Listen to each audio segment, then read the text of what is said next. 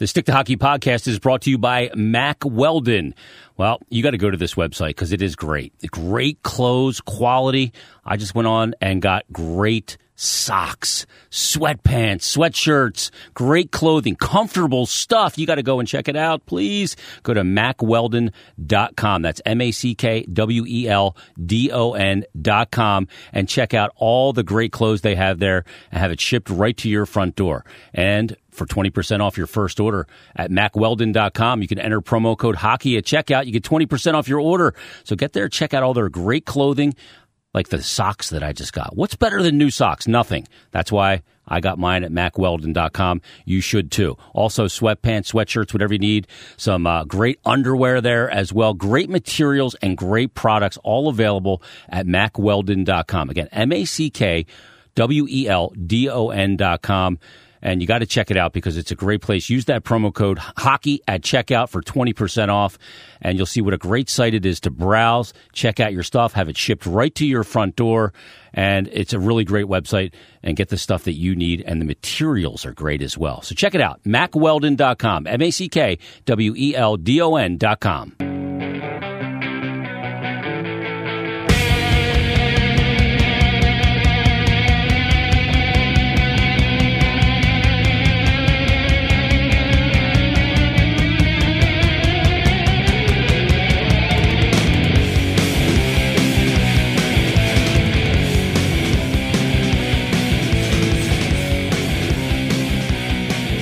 Welcome to episode number 40. Holy shit. 40 episodes of the Stick to Hockey podcast. It is the Henrik Zetterberg episode, Russ. Yes. Does that work?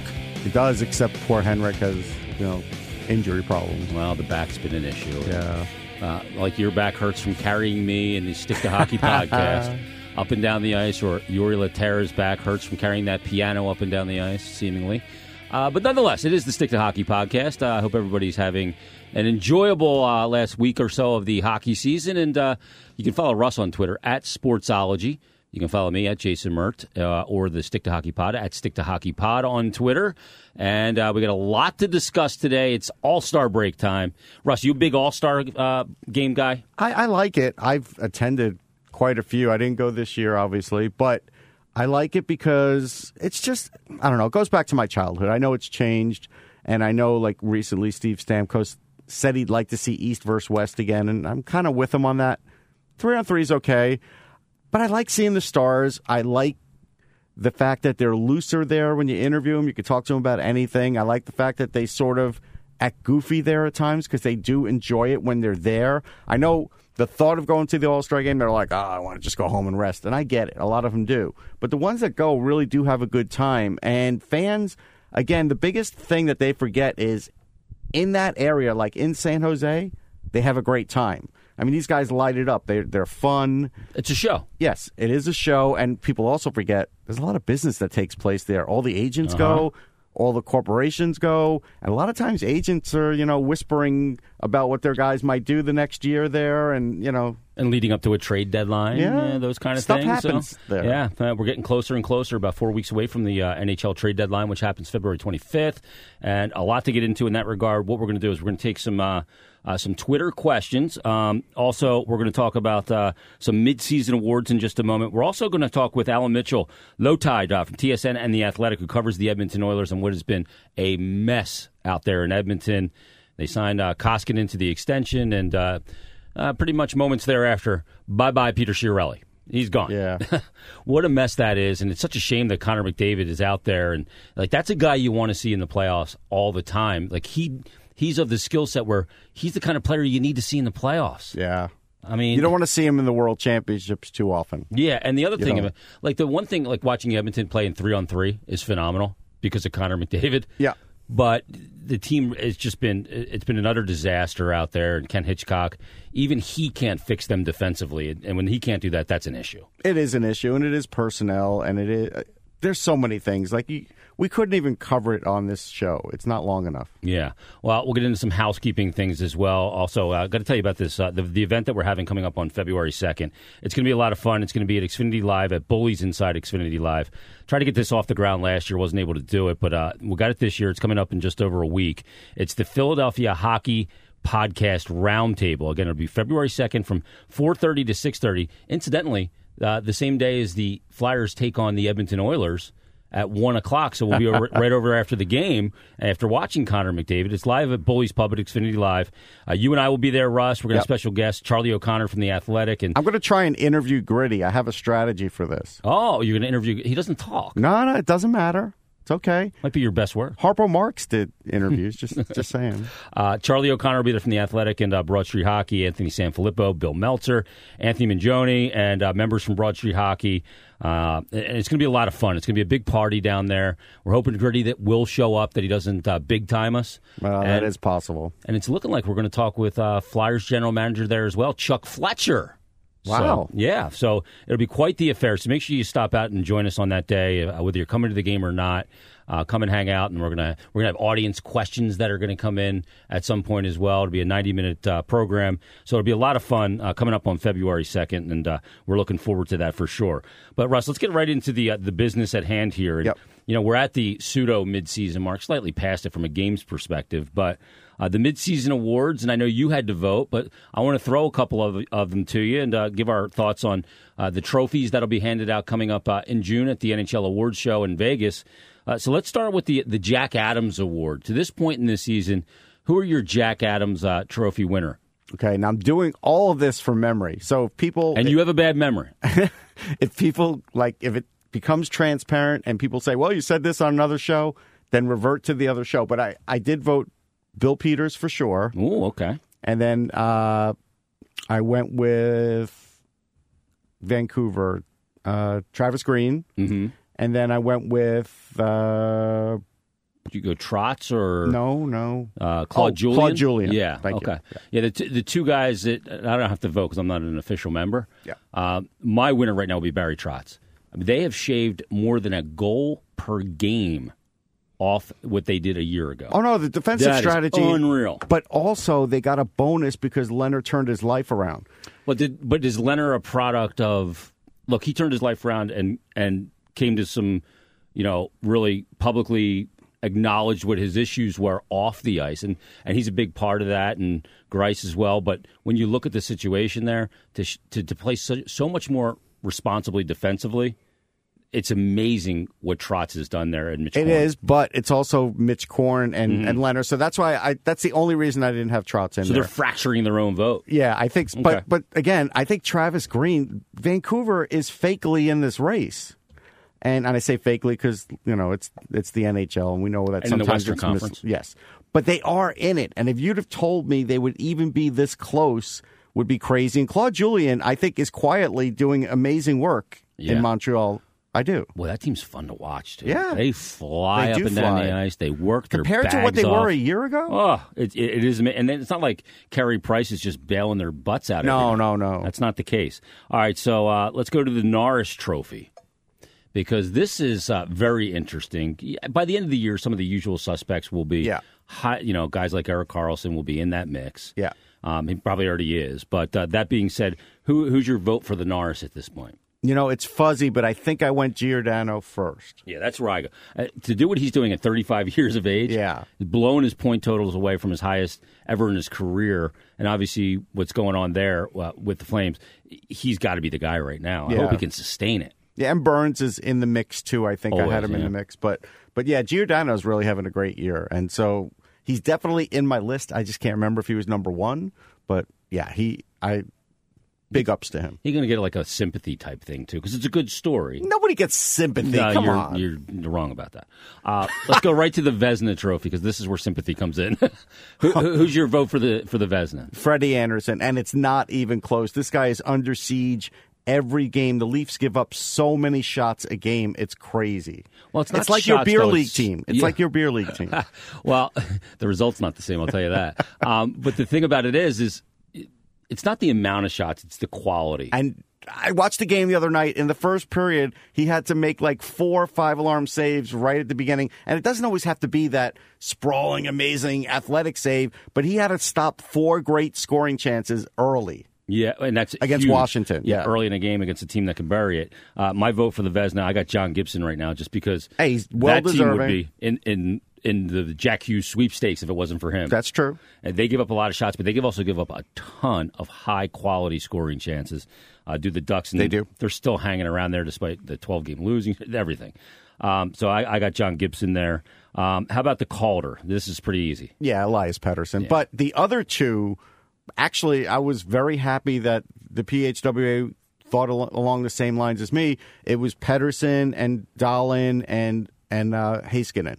And I thought that was right because when you look and break things down, Colin White is certainly worthy, but Heiskanen is just putting up mega minutes. Like they've relied on him. Jim Montgomery has relied on him. Veteran minutes, yeah. Yeah, veteran minutes. So I thought he had to get in there. And look, Rasmus Dahlin is, second half.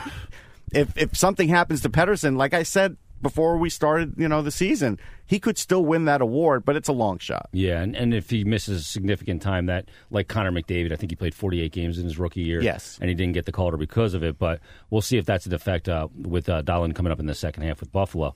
The Hart Trophy, the MVP, though, who did you have here? Freddie Anderson. You're going. The goalies have their own category. It does, you know what? I am tired of hearing it. It's the same thing in Major League Baseball. Once in a while, a reliever deserves the Cy Young, too.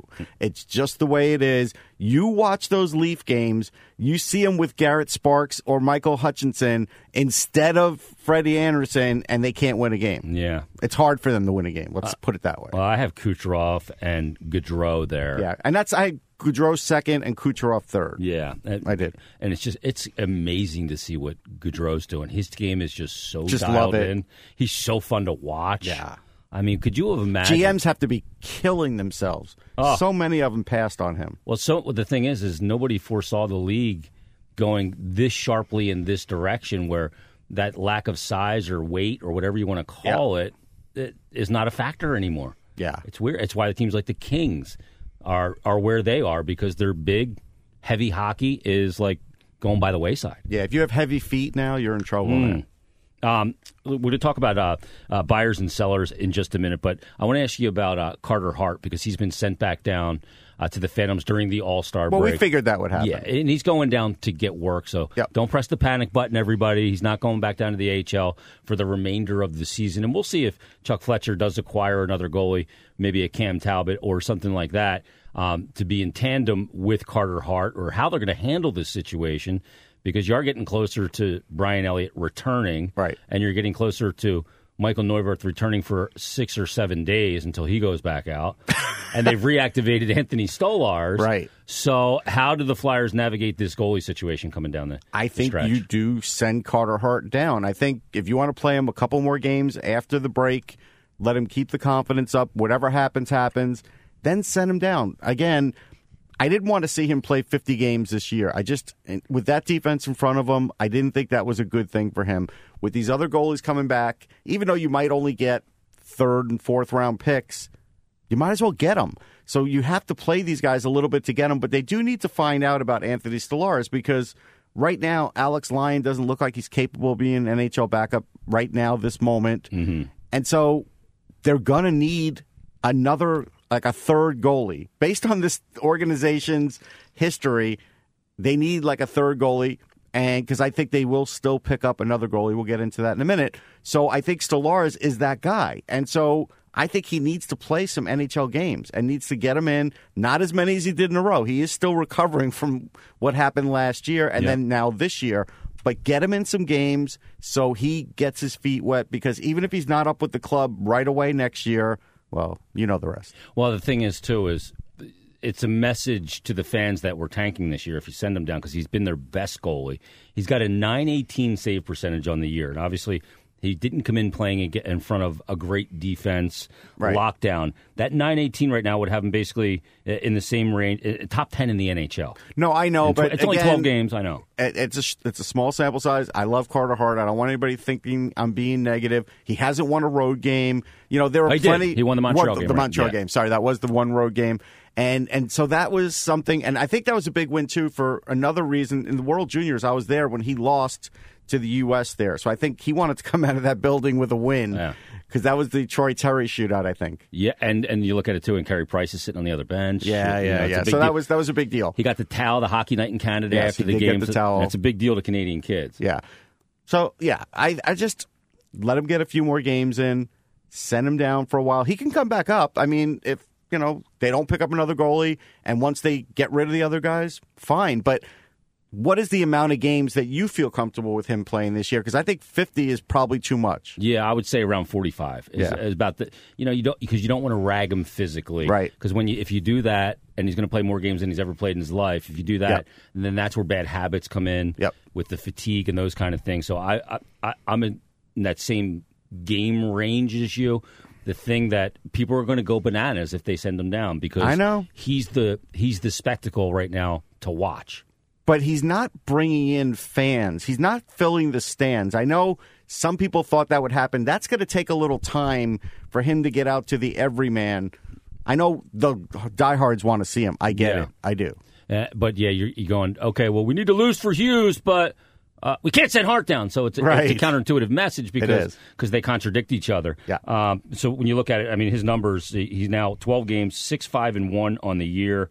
On a regular team, he would be way better than 6-5-1. Oh, yeah. That is indicative of the team. And a .918 save percentage, and really over the past 5 games, it's even better. It's like .926, I think, the save percentage, which is gaudy for a 20-year-old and gaudy just for an NHL goalie.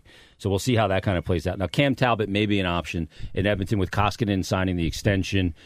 Is Cam Talbot somebody that makes sense for the Flyers? I do. I think so. What I would do is, and I would overpay just slightly, I would give them like a conditional second.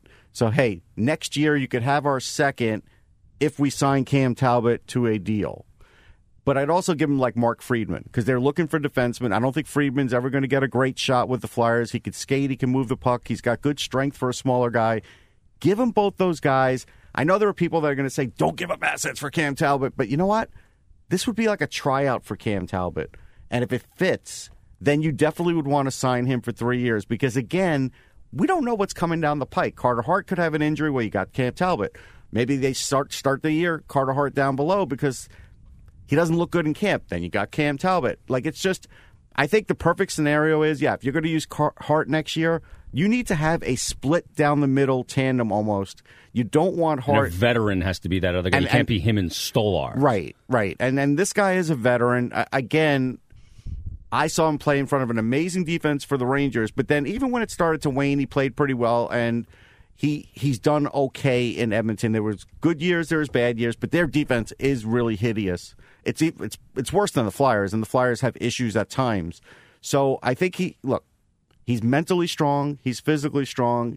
He is a little bit older. I mean, his age is 31, yeah, but he's not past it. You can sign him to a 3-year deal, and he doesn't have an injury history like Elliott and Neuwirth and everything else. I think that's a better way to start the year, even if that's the only move you make. Okay, as far as in the goaltending direction. Yeah, I like that effect that it has on you going forward. But he's the guy that they can slowly transition year by year to more games for Hart. Right. So I think he'd be okay with that because that was his original. It's his backing up Lundqvist position. Yeah, absolutely. Joining us right now on the Stick to Hockey podcast is Alan Mitchell. The Low Tide Show on TSN and The Athletic joins us, and a lot to shed light on in regards to the Edmonton Oilers. They got one of the most electrifying players in the game, and it's a bit of a mess there right now, Alan. What's the latest in Edmonton, and how's that fan base taking all the discourse that's happened over the past couple of weeks, and certainly with the culmination of Chiarelli being let go? It's really funny because there was such a march towards the Fire Chiarelli hashtag on Twitter, and the anger and upset from the fan base was so strong that when Chiarelli was finally let go this week, the realization, now that's done, there's still a lot of work to do. There was a sense of that was the goal, but now when you look at this roster and how many players might have to be bought out or traded, and how far they are away from being a contender, it's sinking in a little bit. I think what this town needs right now is a savior, and I don't know what his name is, but there's a big job once he gets here. Alan, the situation is kind of weird, but we did face something like that here in Philly, and when Chuck Fletcher took over, he was like, hey, this is a good team, and then a couple weeks later they were in the basement. Edmonton looks a little better than that right now, but really when you start looking at the bones, and I'm a prospect guy, and I start looking at the lack of prospects, when Nicholson says we're a good team, it's really not true. No, and I think confusing the issue for Nicholson and a lot of people is that when McDavid's on the ice, they're a hell of a team. Right. He floats all boats. Whoever's on the ice with him looks good as well. And then when he's off the ice, it's a poor team. It's basically a lottery pick team. But there's two things that I think they have to improve. Number one, they have to give Connor McDavid better line mates, better passing outlets from the defensemen, better goaltending, and better wingers. Because I think as good as he is, if he were given more substantial players to play with, the numbers would be even more incredible. And let me stop you there. I remember last year I was saying on the power play, Connor McDavid, on the games I would watch, once he would pass the puck, he would never get it back. It would just die. Yeah, it's true. I think because he's a special player, I think there's a sense of, well, let's let Connor do it, and then when he passes it, they try to come up with some kind of idea, but nobody moves their feet. They're all waiting for Connor to do it, and I'm not a coach, and I don't know how to solve that problem. I guess it's a mental thing where you've got to get away from the idea that there's a special player on the ice and pass the puck back to him. I know there's a thing here where people you have to drink whenever Andrej Sekera passes the puck to McDavid, and nobody ever gets a drink. That's that game. Wow. But the problem, not only with McDavid on the ice, they should be better, but when he's away from the ice, their goal share goes way, way down. So that tells us they don't have a lot of depth. And as you say, they've got some nice players developing, Tyler Benson in the minors, Ethan Bear, Caleb Jones, who came up for a little bit. But these are pieces. These are not big pieces. These are pieces of the puzzle. Maybe they're a complementary player, in Benson's case on a second line, or a good checking forward. But he's not here yet, and he doesn't move the needle. All the teams in the NHL have a Tyler Benson or an Ethan Bear. As far as difference makers are concerned, they're on the roster, and as of this year, they're being paid substantial money. I think they need to go out and get at least one more player who can make a difference. Probably a winger, and I think that probably happens this summer. We're talking with Alan. When you look at this team, and they seem like they didn't fully recognize where the NHL was going. From a product standpoint, with speed and skill. It's not, and you have one of the fastest players in the game in Connor McDavid. He plays fast, but they don't play fast, and that's puck movement and those things. And you can go back to the Lucic contract, and that's obviously an albatross at this point. But you look at this team, how do they, recognizing that into this season and firing Todd McClellan, bringing in Hitch, and still having these problems? How do they end up letting Chiarelli make that deal to extend Koskinen? Like, there's a lot of smart hockey guys there, and I have a hard time wrapping my head around how that happened at that time. It's a weird one for sure. Now, Bobby Nicholson says that it was a team decision. The timing is weird. I mean, I think Koskinen, we can say that he has a hell of an agent. We'll give him that. Oh no, the agent gets agent of the year. Yeah. Agent of the year. Exactly. But from the point of view of, I don't have any objection to Koskinen signing a contract, and I guess a 3-year deal is the going rate. My concern, or I guess my objection to it, was you didn't have to do it at that time. That's a deal you can sign in April. He certainly wouldn't be in the top tier of free agents. You might want to hang around and see if, starting goaltenders are funny because sometimes there's 3 jobs and 4 really good guys during a summertime, and somebody has to sign a low contract. That does occur. The Oilers have sort of opted out of that for Koskinen. So, I mean, Bob Nicholson said it was a team decision involving everybody. I think it's an overpay. I think the timing is weird. So from those points of view, I agree with you. It's a very curious thing, and now, especially after firing it doesn't reflect well on the organization. Horrible optically. It is. Staying on Koskinen for a minute, though, because you are in the Mikko Koskinen era. You don't realize it yet. It's kind of like the Ice Age. It's going to hit you. In that game, and again, that's where I thought was the start of the Koskinen era because they gave him the contract. That goal he gave up to Dylan Larkin on the lazy glove on the short side, if that's what they paid for, boy, they got robbed. Well, and that was a big game. I know that the Oilers are a mess, but they're at that going into that game. If they win it, they go to the All-Star break 1 point out. And in Bettman's NHL, 3 points out is a hell of a lot more difficult than 1. And it was not a terribly good goal to give up. It was in a 0-0 game, and the Oilers, I mean, they ended up scoring 2. They were flat as a pancake. They did not play well. Yeah. They look exhausted to me. Their best players are exhausted. But if Koskinen can get them to the third period without giving up any goals, then maybe they've got a shot. And that's really the job with Edmonton. They're defensively not a strong team, so you have to be super good. And in that case, he made some other good stops, but that was a killer. And they really never caught up to Detroit. Alan, we know there's a lot of issues there. That's well documented. They're 3 points out of the final wild card position in the Western Conference right now. Is this something where they want to try and get a new GM in there and get this fixed and make the playoffs this year, or is this a long play situation in a city like Edmonton that's exhausted on patience? You know, it's funny because in listening to Bob Nicholson, you could come away with either opinion. He said they don't plan on trading their first-round draft pick or any of their good prospects, but then he also said the expectation was that they would make the playoffs, and that implies that you would be, obviously, I think, adding at least one scoring winger. So I will say my belief is they're not going to sacrifice a big piece at the deadline, i.e. a first-round pick. I think, yes, a Puljujarvi might be in play, but I'll be honest, I don't know what his value might be. At the trade deadline, you're trying to acquire players who can help you win a Stanley Cup. Puljujarvi is a 20-year-old guy who's struggling and trying to find his way in the NHL. That doesn't sound like a piece you're going to pay a lot for at the trade deadline. So I'll be curious if they do hire a general manager quickly, and it sounds like the process is underway already, and they're going to do their due diligence, but you know, it's going to be a sped up version of that.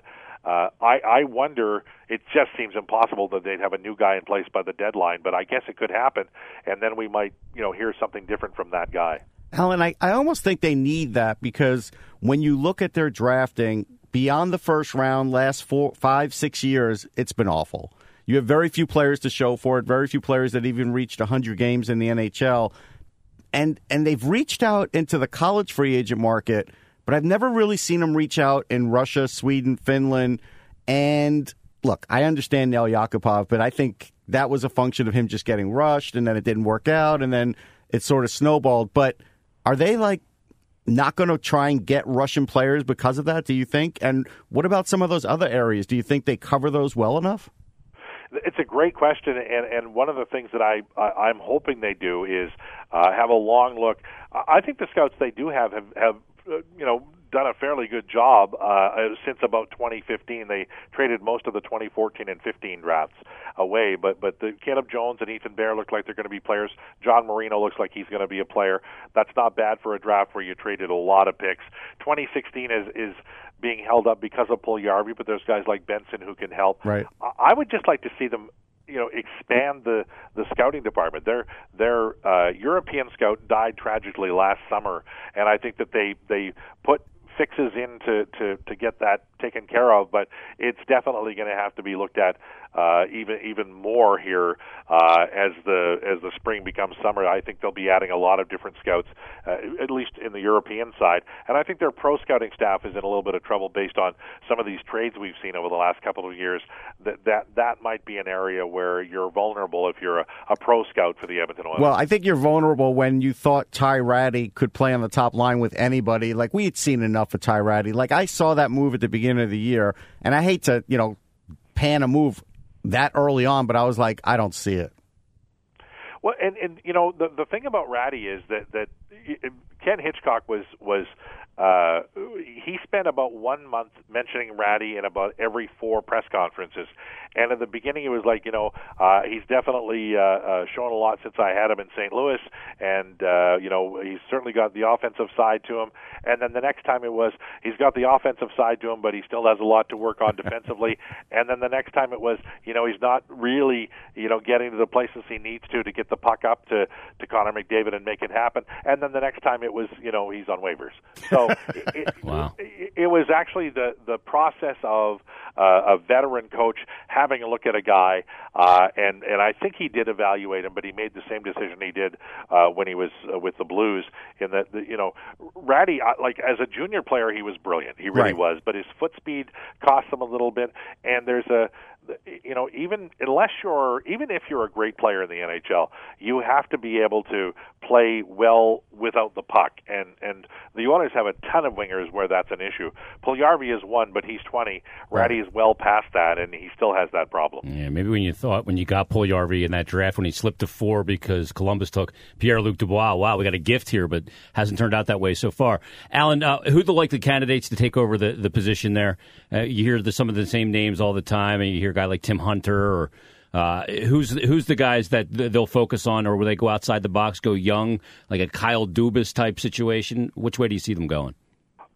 My belief is that McCrimmon in Vegas is their ultimately he's going to be one of the last 1 or 2 targets. If they don't go that way, my other suspicion is that we'll end up with a veteran guy. I always say a Ken Holland type, or apparently Sutter is of interest to them. So I think it will be either somebody like McCrimmon, who has an impeccable reputation based on how he's been helping in Vegas with their expansion draft and all the evaluation they've done, or it'll be a name so famous with a lot of Stanley Cup rings, and he'll probably be brought in a la Lou Lamoriello in Toronto, where we're getting a guy, and maybe they'll have another younger general manager in waiting. Maybe it's Keith Gretzky, and there'll be a transition period. But those are my 2 items. I think there's a couple of guys they like a lot, and if not, they're going to get somebody very, very famous. I would hope they would like Michael Futa. He's got rings too, and he's done a hell of a job with the Kings, with drafting. I know it's gotten a little long in the tooth for the Kings now, but that's taken so long for that to happen. That's a guy that could do it for them. He's a guy who's been mentioned by media, but and they're early in the process. We haven't heard anything here. One name that has spent time in L.A. that we have heard is Ron Hextall, right. which was an interesting name. I'd also heard that Fletcher was, if this had happened 2 months ago, Fletcher or previous to his taking the job out east, that Fletcher would have been a target as well. Well, very interesting, and we'll see how it kind of plays out there. But obviously, you have a big piece with Connor McDavid, and Draisaitl, and you got the clock's ticking on that contract, though. It is, and it's true. It's crazy. I really think that's why. My belief is that the Oilers won't make a move at the deadline with the pick, but I would not be surprised, depending upon where it lands after the lottery. If they're in the lottery, it looks like they will be. If they trade that pick for something more established, I think they will go to next fall with a major acquisition. I'll say a scoring forward and probably a winger. What's the price for Cam Talbot, by the way? Boy, that's interesting. In terms of deadline trade, I don't think it would be a high pick. This is a guy who, the funny thing about Talbot is that they had to make a decision between the 2 goalies, and Talbot he has struggled, but playing in front of this defense is very, very difficult. I don't think his career is over at all. I think if he gets to a team that can play defense and structured defense, a lot of these goaltenders they're ready for shots they assume are going to come. The Oilers leak and defensively, so you get a lot of he makes a save and the rebound should be cleared, and isn't it? It just lays there in the slot. Well, for a better defensive team, that second shot wouldn't occur. I think. But don't you think by signing Koskinen and Hitch leaning towards Koskinen, they've devalued Talbot a little bit? Well, that's what the Oilers do at the deadline. They always devalue players. But I'll say this, that if you're asking me about Talbot's, he had that one really good year, and he was slow in his first year and then really caught fire. And in his second year, he was brilliant. He was probably one of the 2 MVPs along with McDavid that year.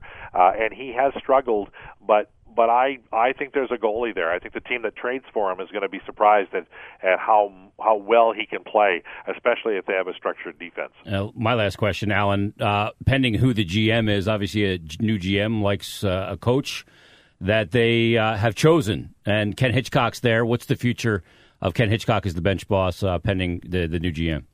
Well, he's got a contract till the end of this season and no longer. I will tell you that Hitchcock, the fan base is in love with him. It's a ridiculous love affair. He's from here. He has the gift of gab. He loves hockey as much as the market, which is a hell of a match. So you never know. But I think if you look through Bob Nicholson's history with Hockey Canada, certainly Hitchcock was a part of that. I think the general manager might come from there and might also have a familiarity with Hitchcock. So I'm guessing it's less than 50-50, but I would not be at all surprised if Hitchcock signs for a 2-year contract, say, sometime this spring or summer, even with the new general manager. He's a guy that will never retire. He just has to admit he's a hockey lifer. Yeah, he's staying. I'm pretty sure he's staying, too. Yeah, I agree. Absolutely. Hey, Alan, we appreciate it. Alan Mitchell, the Low Tide, TSN, and The Athletic. We appreciate you taking the time, shedding some light on what has been a very interesting, really all season out there in Edmonton. Thanks for doing this. Hey, I enjoyed it very much. Thank you. All right, there's Low Tide. Alan Mitchell from TSN and The Athletic. Great covers spot. yours. Yeah, and boy, he's got an interesting beat. He does. He really With does. that team, it's like the days of our, like sands through the hourglass. Those fans are so rabid, and I feel so bad for them. I do. Yeah, and you see that, Taylor Hall picks up the Hart last year. And Yeah. they're going, what? Like if there was a plaque in the middle of downtown Edmonton for City of Champions, that thing has like 3 missing screws and it's hanging and it's just, Yes, it is. it's almost come down at this point. We have one in Philly like that. So. But nonetheless, we appreciate him joining us here on the Stick Hockey Pod. One guy I wanted to ask you about, too, I forgot to ask when we were talking about goalies, is Sergei Bobrovsky. Yeah. What happens with Bob? He's not going to remain in Columbus beyond the deadline. No, he'll get dealt, but again, like a team like the Flyers don't want to give up assets for him because they're not making the playoffs. So I wouldn't. And his expiring contract. And well, that's what I mean. Yeah, with the expiring contract too. So you don't want to do that. Now, I know there's going to be discussions in the Flyers front office about bringing Bob in, or at least giving him an offer. I would be shocked if there aren't, because as much of a lock as everybody feels Carter Hart is, he is still 20. Bob is going to want a 5-year deal, but if you do the math, hey, if he only goes 4 and goes to Russia at the end of that 4, Hart maybe sits as a backup for 2 years, maybe that third year, he's already starting to steal the job away.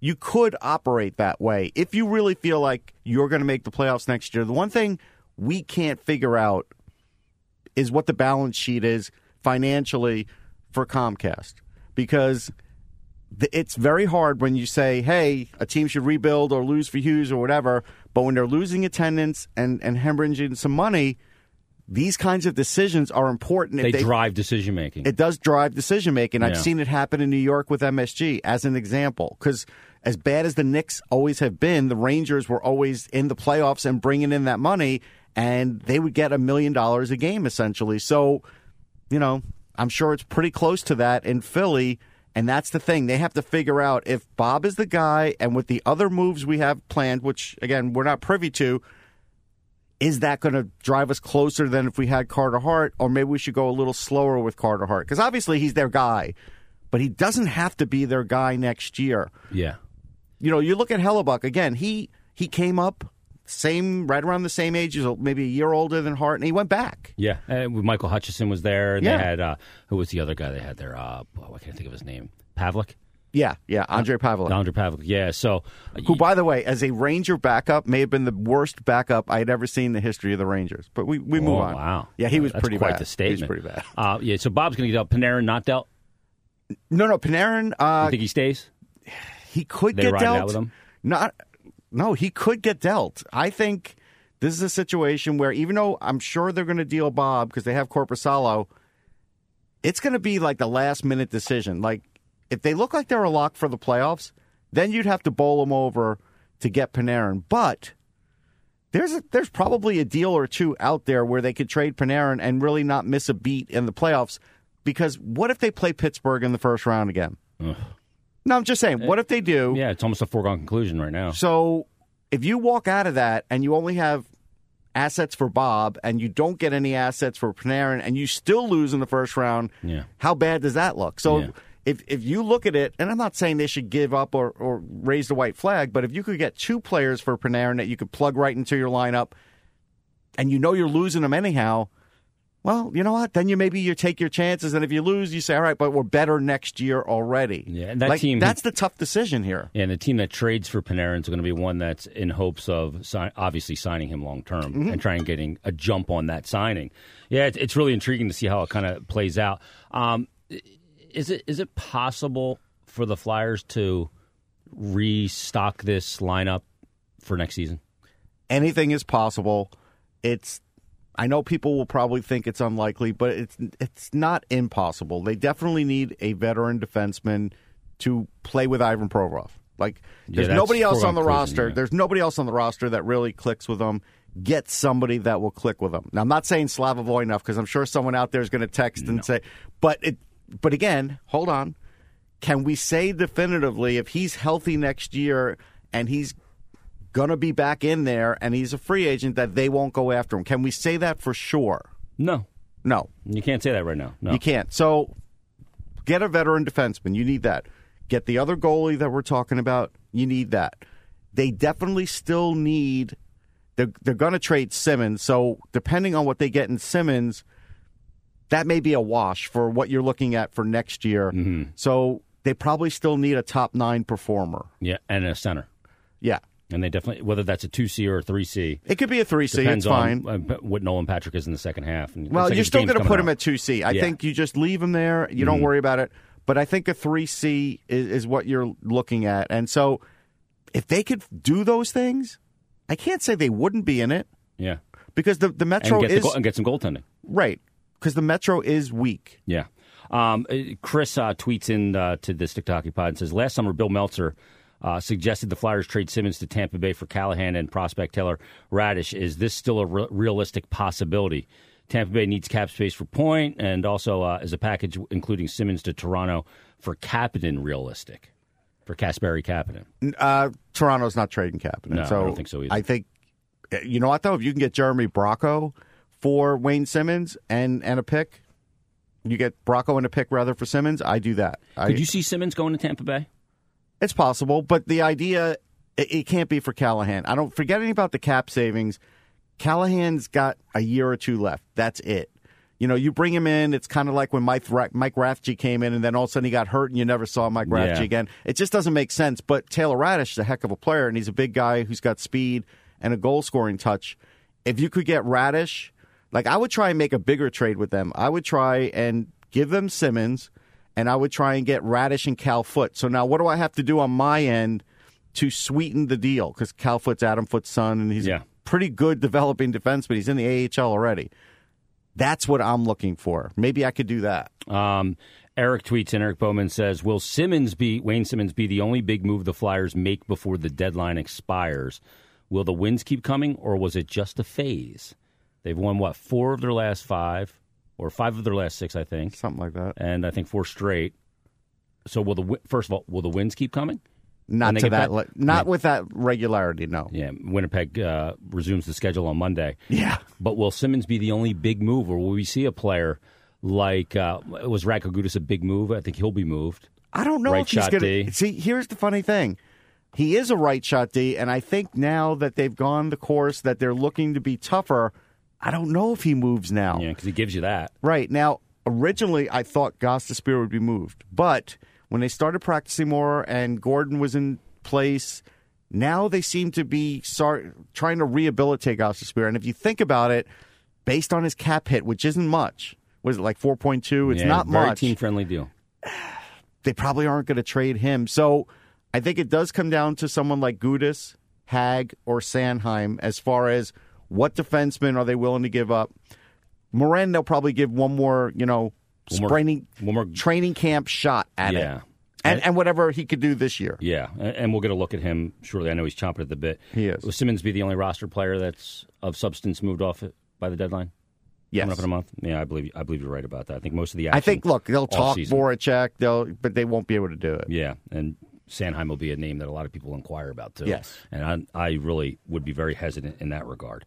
When you look at the Matthews situation, apparently they're trying to get a deal done in Toronto with Austin Matthews' agent, Kyle Dubas. They're having dialogue. First of all, what is the number? Is it 11? 10, North? 10 and a half. Okay. But it's only going to be for like 5 years because he wants another kick at the can. Yep. He's not going to go 8 years. While in his prime. So if he Correct. goes 5-6 I think years. he's 26 when he comes out of this deal. Yeah. Jeez. I know. It's I wish. insane. I wish. So if he's going to get, say, close to $11 million, where does that leave Mitch Marner? Well, they're going to. Okay. So here's how it lays out.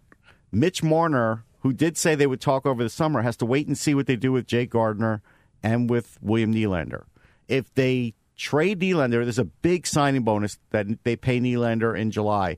After that, he's a very cost-free player. He's very, not cost-free, but cost-effective. The salary's low. If you look at it, because it's all front-loaded. It's all front-loaded. So then he's worth a lot more, even off this bad season that he's having. So if that happens, then they have to decide before Marner, are we keeping Jake Gardner? Are we going to make him an offer? Are we letting him walk? So that's the hard part. I think in the end they'll probably let Gardner walk, and that's probably the money they'll have. And whether they move Nylander or not, who knows? Because also Hainsey's a UFA, so they do have Timothy Liljegren. He'll come up. I don't know if he'll play top 4 pairing right away. He'll probably play, in the bottom. And then after that, I don't know. They have a guy named Callie Rosen who's got a big shot. Will he get a chance? Maybe. Will Sandin jet up the charts? Maybe. But they still are looking for this top 4 defenseman that they've been looking for since Lou was there. Yeah. And they haven't been able to find it. So Nylander may be the key to that. Yeah, and he could be the piece you trade to help that. Right. To figure out what so you're then going if to do they do that and they get a guy that's fairly low cost, like let's say they look in Carolina's way and they get Falk because they think they could sign him, his contract's not that big a deal, or somebody from there, nobody there is getting paid too much money, and then all of a sudden you could fit all these guys in. But then guess what? Then Toronto's like every other team in the league. They're getting to the point where the cap is an issue and they better win. Yeah, exactly. And that's where or you better Babcock could get fired at some point. Whoa, he's got so many years left on that deal, though. Well, that kind of money? Years and money don't matter with MLSE. They have plenty of money. They print money. Yeah. But I'm just saying, I don't know how much longer Mike Babcock can go if he doesn't get out of the first round. Yeah. Well, and they could be matched right up against the Bruins again. And boom, you never know. Right. You're right. That's the problem with this playoff format, too, by the way. No, it is the scourge of this playoff format. Yeah. It needs to go away. Yeah, you need markets like Toronto to go multiple rounds. And look, first year, right, when they did these, I think it was the first year. Don't kill me if it's not. When they went Rangers Flyers, I was like, wow, this is great. I went back to my childhood. I'm like, I haven't seen this matchup in so many years. And a 7-game series. And I was at the Garden, and I was here, and games were great, and it was fun. But then as time has gone on, we realized, yeah, you can't have it that front-loaded because then on the back end, it's really unfair. Some of the teams that you thought were the better teams, they're out. Yeah, look at Winnipeg and Nashville. Yeah. Those teams got to battle it out early, and all of a sudden, boom, they're gone. One of the best teams in the league all year, and it's a shame. But they tried this format. I don't like the format at all either, but they got to go back to the 1 through 8. I think so. Who cares about the divisional brackets and all that? It's lame. It is kind of lame. Okay, last thing to get into. When you look at teams like... Did you answer enough stuff from the internet? Yeah, we're good. From Twitter? I don't think you answered one question, or maybe 2. Yeah, well, there weren't very many good ones. All right. I only answered the good ones. He said it, I didn't. Well, people got to get better questions in. Buyers and sellers at the deadline. Buffalo. So Buffalo will be a buyer. I think they're going to look for defense. I think they need a veteran defenseman. Zach Bogosian always gets hurt. They do need to make a push to solidify their playoff run. Skinner is just having an all-world year, and they are, but they're negotiating with him. I think they are going to pay him, and I think he's happy there. So he likes playing with Eichel. Don't blame him one bit. No, it's worked out great. So I think they'll get a veteran defenseman. I do, and I don't think they'll do any selling like they've done before. I made a joke the other day. Hey, they could bring up that kid Matt Molson playing in the minors. Well, there you go. No, but they won't. They won't do that. Real quick, too, I got to ask you about this. Any more coaches get let go this year? Well, There's funny, been some decent amount of attrition. A couple general managers. So funny you should say that. I was on a show with Kevin Allen earlier, and I just asked him the question: is Jeff Blashill there next year? Because Kevin's out of Detroit, USA Today. We all know him, legendary guy. He said they like the job he's doing, but he sort of left room there, like not 100%, which means like, hey, if they could get Joel Quenneville, maybe Jeff Blashill is out, right? Yeah.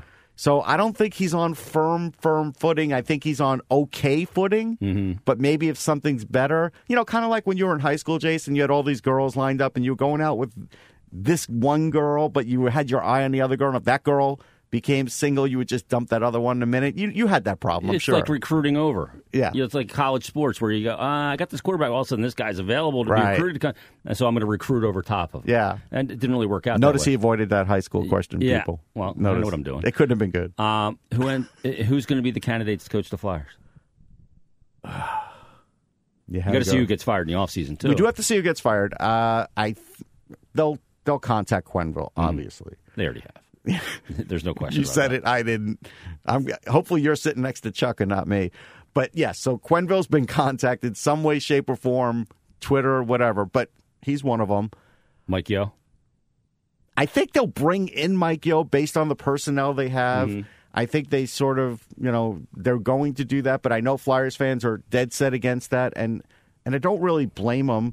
I would look to see who does shake loose, because, Blashill definitely could get shook loose. Boudreau can get shook loose.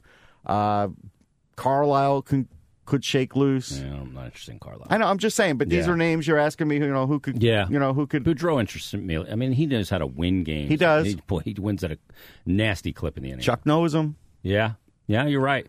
Could be an interesting one. All right, that is episode... Slapshot legend. Yeah. Episode 40 of the Stick to Hockey podcast. Enjoy the All-Star game, everybody. Have a great time. And again, February 2nd is the big round table, Philadelphia Hockey Round Table. Big live event. Yeah, by Bullies at Xfinity Live. Yeah, come out, have a good time, have some cocktails. Whether you're going to the game or not, go there, watch the game, then hang out for the program after. We're going to have a great panel. It's going to be a lot of fun. And we'll be breaking it all down there on that day. And we'll be bringing you some more Stick to Hockey podcast leading into it coming up next week. So enjoy your hockey, everybody. Thanks for listening.